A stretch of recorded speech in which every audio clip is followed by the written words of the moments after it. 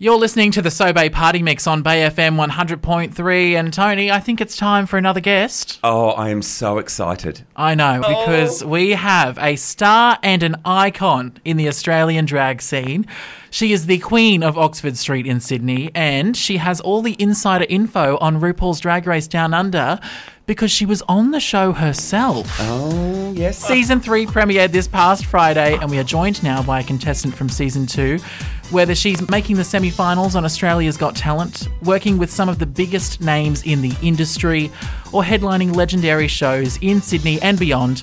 We are so excited to have her on the program. So racers, start your engines, and please welcome the 10 tapping toes and 2 wheeling heels of the super duper Minnie Cooper. Welcome to the show, Minnie. Brum, brum.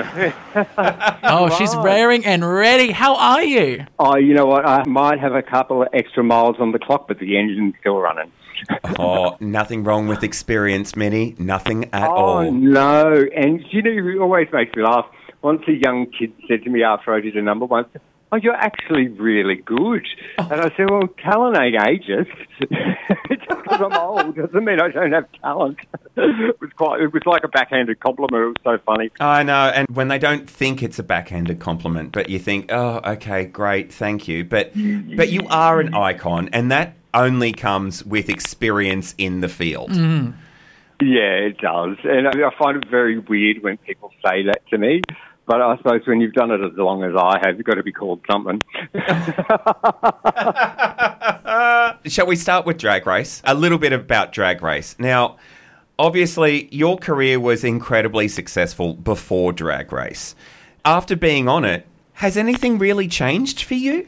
Oh, what's changed for me?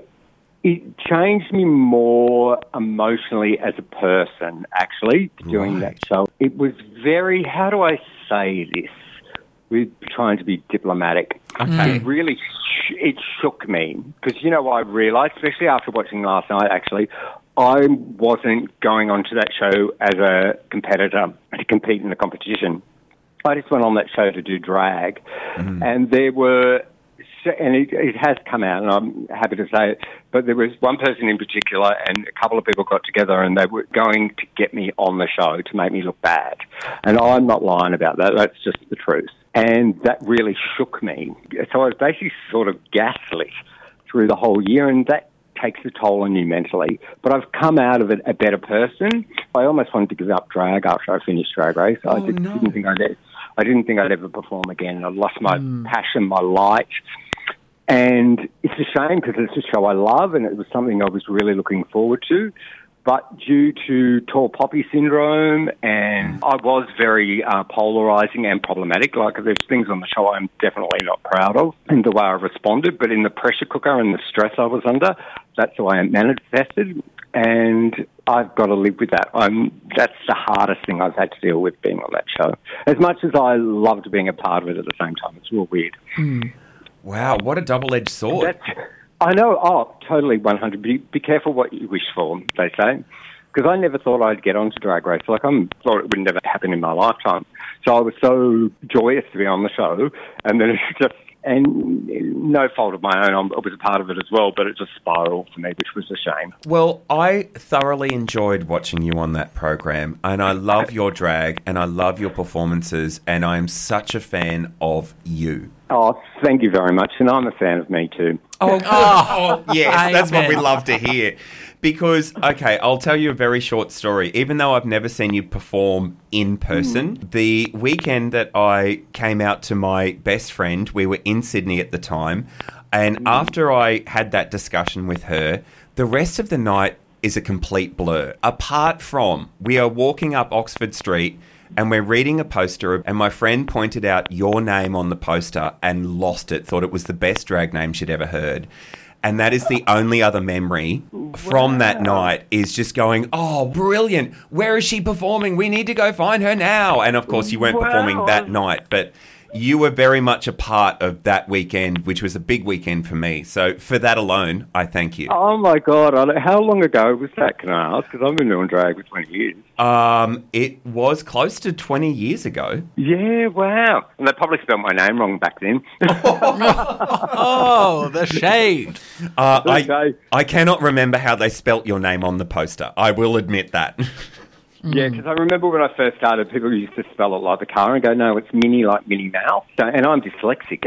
I don't know if you know that. I may have mentioned it once or twice. And so am I, and dyslexic representation is always appreciated in my book. Well, yes, you're such a powerhouse. It's, 366 days since Season 2 premiered. So it's been a whole year since the greater community was introduced to you if they didn't already know you. It's such a highly emotional experience. It's amazing to see you on the other side of it now, still kicking goals, still being the incredible Minnie Cooper that we know and love. Downright slaying is the only way I can put it, because it's great to see that it hasn't tarnished you in any way. If anything, it's made you better. What I had to do through my journey through it all, I've gone back to my basics and do the things, what are the things that I cared about the most. It was like, I teach kids for a living, and that does not mean I groom them, which I find really offensive because I am a drag queen at life, but I've been teaching kids for 30 years as a man. It's my favourite thing in the world. You know, I teach these kids, and like just recently I choreographed a musical at a high school, and the boy at the end came up to me and he was ADHD, and he said that I've never felt a place to fit in. And he goes, thank you so much for giving me a place to belong. Oh. So it's, yeah. That is so special. It really is. Oh, it makes me all teary. And I've gone back to that part of my life, and I'm going to start doing my Drag to Riches competition again and lifting girls up, younger queens, and building them up, because I really do love watching other people achieve. It's my favourite thing. Oh, what a gift. I know. Yeah. I know. And I lost that gift because it was sort of abused. The gift was abused. Now that we're sharing the good word on the So Bae Pary mix, perhaps it's great for other people to hear that as well. Yeah. Is this all too heavy?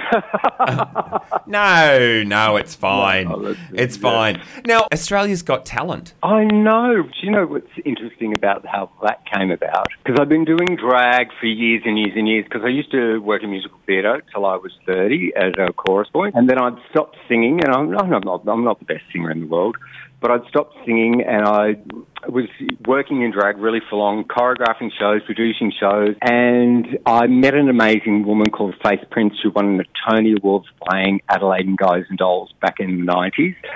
She was here in Australia, and the place where I teach, she did a seminar, and she changed my life. Always ask for what you want, but never have a sense of entitlement.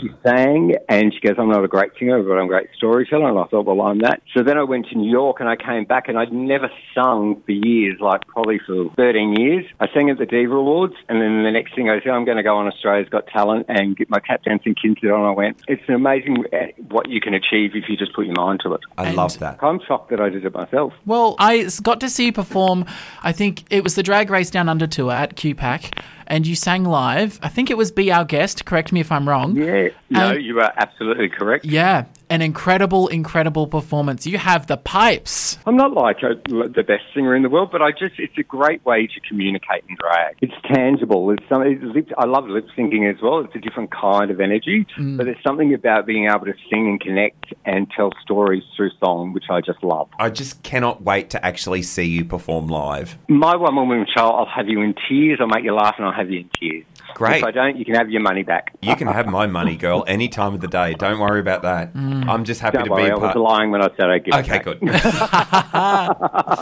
good. And we are going to actually go, after this interview, we're going to go into your version of Never Had a Friend Like Me. Oh, wow. Because that's what we like to do here. We like to give the listeners an unexpected experience. And it's definitely unexpected. Well, a song from Aladdin, that might be somewhat expected, but a live performance by the one and only Minnie Cooper, they'll never see it coming. Love that. And I have to say, that was one of my favourite, things that come out of my mouth when I did Australia's Got Talent, and Dicko says, we won't be putting that genie back in the bottle, and I go, 3 rubbers in a puff if you work hard enough. Oh, that is gold. That is Australian drag. That's what that is. Yes, exactly. Oh, and did you watch Drag Race last night? Cal I has. have. What did you think? I loved it, I have to say. I thought it was so entertaining. That's one way to put it. Entertaining. It's camp. It's a bit chaotic, but it's only episode 1. We still have so much more to learn about these queens. No, I did enjoy it. I really enjoyed it. It's great to see that Down Under's back on our screens. And you know what? This might come across as a little bit shady, but I don't mean it this way. I love that they're all a bit green because, normally you see these polished, well-rounded entertainers in that dynamic, and the formula's become that formula. I find it fascinating watching these people cope in that high-stress situation. Like, you'd not even be able to remember your line when you walk into the workroom because they're so stressed. Nobody can understand the stress that show puts on the people that are on it. It is unlike stress I've never experienced. And to see how these kids are coping, I just think it makes for great TV. Do you know what I think about drag? As long as I don't care if it's bad or good, I just hate when it's boring. I just want to feel something when I'm watching it. And, hey, we have to ask the probably the most important question about Down Under Season 3, Minnie. Who's your pick to win? Who do I love so far? I love Floor. I love Gabriella Bucci. I think she's a gem. Her drag, I just love authentic drag, and they know who they are. But she's really quite smart. She knows exactly what she's doing. Yeah. It's really thought out, and I love it. I think it's really great. Yeah. There was a drag queen in Sydney called Joyce May, and she used to do her makeup like colour by numbers, right? But she was such a character, but it was all very well thought out. People thought she was crazy, but she wasn't crazy. She was actually super, super smart. And she's sort of setting out that brand of Gabriella Bucci, and I'm sure she'll flesh it out more as the season goes on. I definitely agree with you. She's very, very smart. And I love Isis. I think she just looks incredible. So beautiful. Yeah, she's impressed me so far. I'm very curious to see where she goes. And who's your pick? I would say either Isis or I'm actually very curious to see where Ivory Glaze goes over the season. Ivory Glaze, oh my God, that broke my heart last night watching it because I actually helped her with some costumes and stuff. Oh, yeah. So when she was there, I could just see that imposter syndrome when you're sitting there. Yep. And it's so interesting in a group dynamic. If you're not used to working in a group and being secure in your idea in a group, that's exactly what happens. They were trying to be helpful and just giving advice, but that can also have a reverse effect. I could see both sides of the coin there. Yeah. And if you're not secure in your beliefs, that's when you spiral. You just got to commit to it. If that's what you believe in, just do it, and regardless of the outcome. Like my clown, I committed to that clown. It was horrendous. Well, arguably one of the most iconic moments of season 2 is the lip sync between you and Beverly. I thought it was hilarious, but the fans and all those Lady Gaga, how dare... But I'm dressed as a frigging clown. That was my thinking behind it. I thought I'll go down the camp road. Yeah. But you know what? I made a choice, and I can live with it. You're still an icon no matter what position you came in the show. You're still the super duper Minnie Cooper, regardless. I am confident in saying this, and people can say I'm delusional. I was never not entertaining on that show, regardless. Truth. Amen. Truth. Amen. Well, I think with that, we should throw to a song from the super duper Minnie Cooper. Love it. Thank you so much for joining us on the Party Mix. We thank thoroughly you. appreciate you. I love talking about me. We love talking about you too. Yeah, we have so much in common. My goodness. I know. We can be friends. We can. And don't forget, make sure you follow Minnie Cooper on all the socials to find out where she's playing, when she's doing it, and where you can grab your tickets, because this is a performer you will not want to miss out on. Minnie Cooper, thank you so much for joining us on the So Bae Party Mix. Thanks for having me.